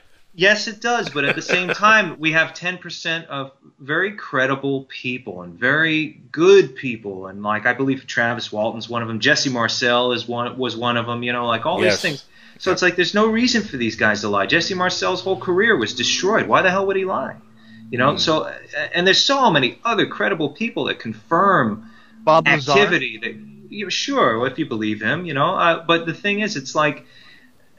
With all of that, you can't dismiss these things. I've seen people just turn their heads and say, "No, no way, not possible." It's like, what do you mean not possible? Do you have any idea? It's more than possible. Yeah. So, first we have to accept that it's true, and then we have to try and figure out exactly why it's being hidden from us, because it is. And there might be good reasons involved, but I think for the most part it's for control and greed and money, stuff like that. Yeah, that's exactly what I think also. And in fact, I think a lot of this technology is kept from the world because of that very thing. Because if we have this sort of technology, we control the world. And when I say we, I mean the United States. We are the superpower. We have all the power, the money. We'll have it all. That's really, I think, why a lot of this technology stays hidden. Because if they let a lot of this stuff out, guess what? Other countries are going to get a hold of it. Other countries and the people. Yeah, if we found out ways to get free energy or unlock our psychic abilities or any of these things, the governments are screwed because they're no longer in control. They can no longer collect all the money as they do. And, I think that's the main reason. I think that's the main part of it. Yeah, I think the big oil machine and a lot of other institutions in this world is keeping it that way because there's a lot of money involved, a lot of greed involved, and until some of those resources are completely depleted, guess what? They're going to keep doing what they're doing because it's status quo. They got to keep making their money, and they want to stay as the number one superpower on this planet. And of course, times change, things change, but the more things change, the more they stay the same. Sometimes, you know what I mean?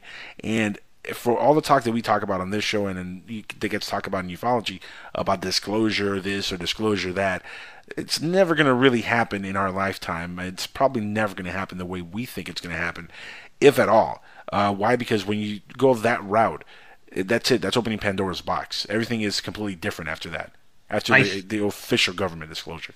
I agree with you, but I also feel that if we just keep our sights on the most credible witnesses and the most credible pieces of at least close to evidence, and keep bringing that out in the open, like for instance, let's go back to mind control for a second. The whole thing with in 1995, where there was pressure on Congress in Washington to reveal some of these experiments, these medical experiments and the mind control experiments, they partially admitted to it. They didn't admit to the whole thing. But that was because of pressure. If we put pressure, like serious pressure, and not make it a joke, and keep saying, well, this guy said this, and we go in droves to Congress, they're going to let something out because they don't want that pressure cooker to explode. So they're going to say, well, let's give them something. Just give them something little, and they'll calm down. You're absolutely right. You know what they'll give us? They'll give us, you know what? We found water on Pluto, or something crazy like that. We found a bacteria on Mars. That's going to be what they're going to give us right off the bat. I don't think they're ever going to go that route that, well, Area 51, yeah, it had aliens. We were back engineering aircrafts. I don't think they're going to go that route. I think that's a little bit pushing it. I just don't see the government doing that. No, they won't. But if we put enough pressure on them, if we keep talking to credible people, and if you keep enlightening or at least awakening people's minds a little bit to the possibilities, I feel it'll eventually change things, because the more people realize, hey, wait a second, it's not just the crazy guy running around out in the street getting picked up by the cops on crystal meth that's saying he's seeing UFOs. It's this astronaut. It's this other guy, this other real credible guy, or this scientist. You need to know his history, and you need to know why he's saying it. And maybe our eyes will open up collectively, and there'll be more solidarity amongst the people. And your show, or any of these other shows out there, I mean, they didn't really exist before, and they do now. And I think it's important. It's all part of a progression. And it's all thanks to the guy that follows this show tonight, Art Bell. Yeah, he's awesome. Anyway. A lot of it is. As a fan of the genre, and you clearly are a fan of the genre. Oh, yeah. How exciting is to have Art Bell back on the air? Just deviating from what we're talking about for a second here.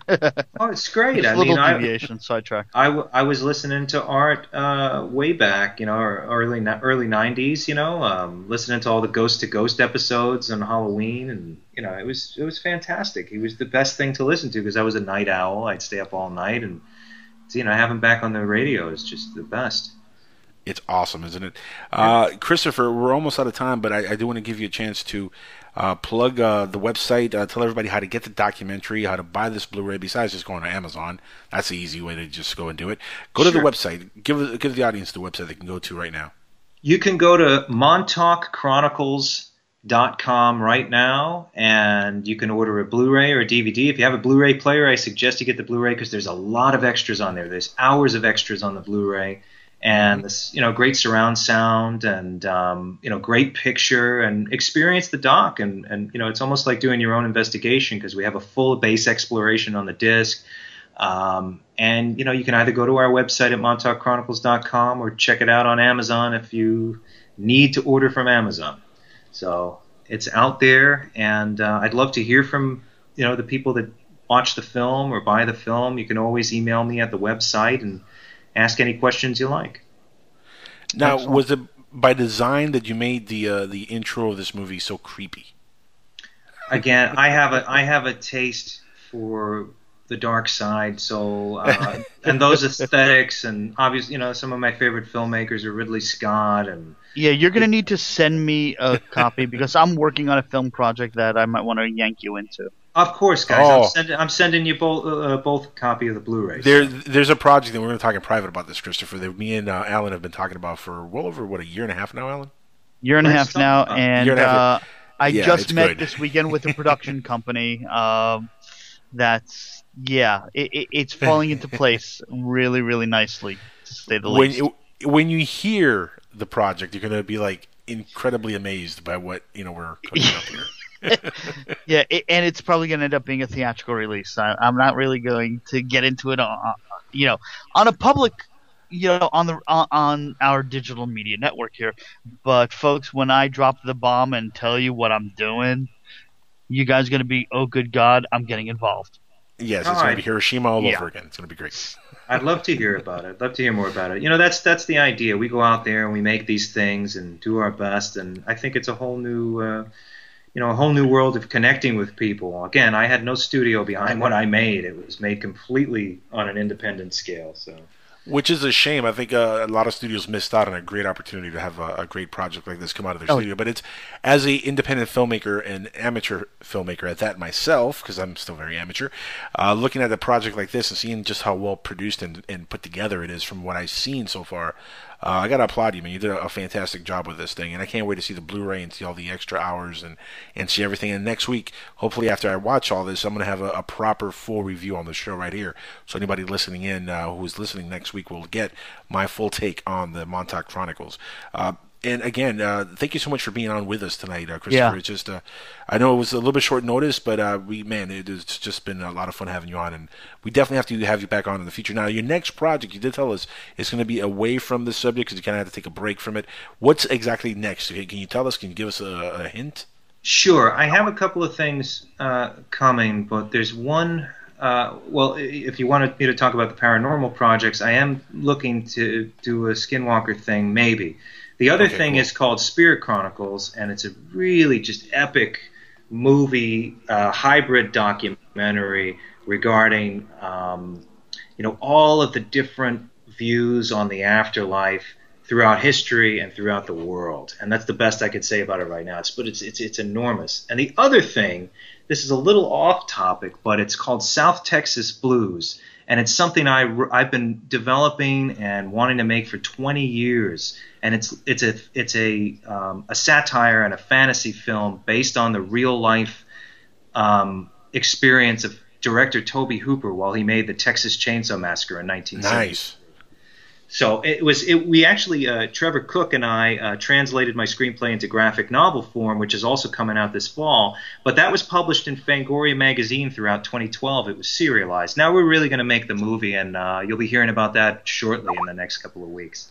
Oh my God! As soon as you have that ready, please let me know. I want to promote that for you. That's of course, I appreciate it. So cool. I'm a huge fan of the Texas Chainsaw Massacre. Are you kidding me? Oh yeah, you check out the South Texas Blues Facebook. You could see panels and storyboards and all. And there's a little pitch film I made 2 years back. But we're gonna have a new thing coming up in the next couple of weeks. You'll see.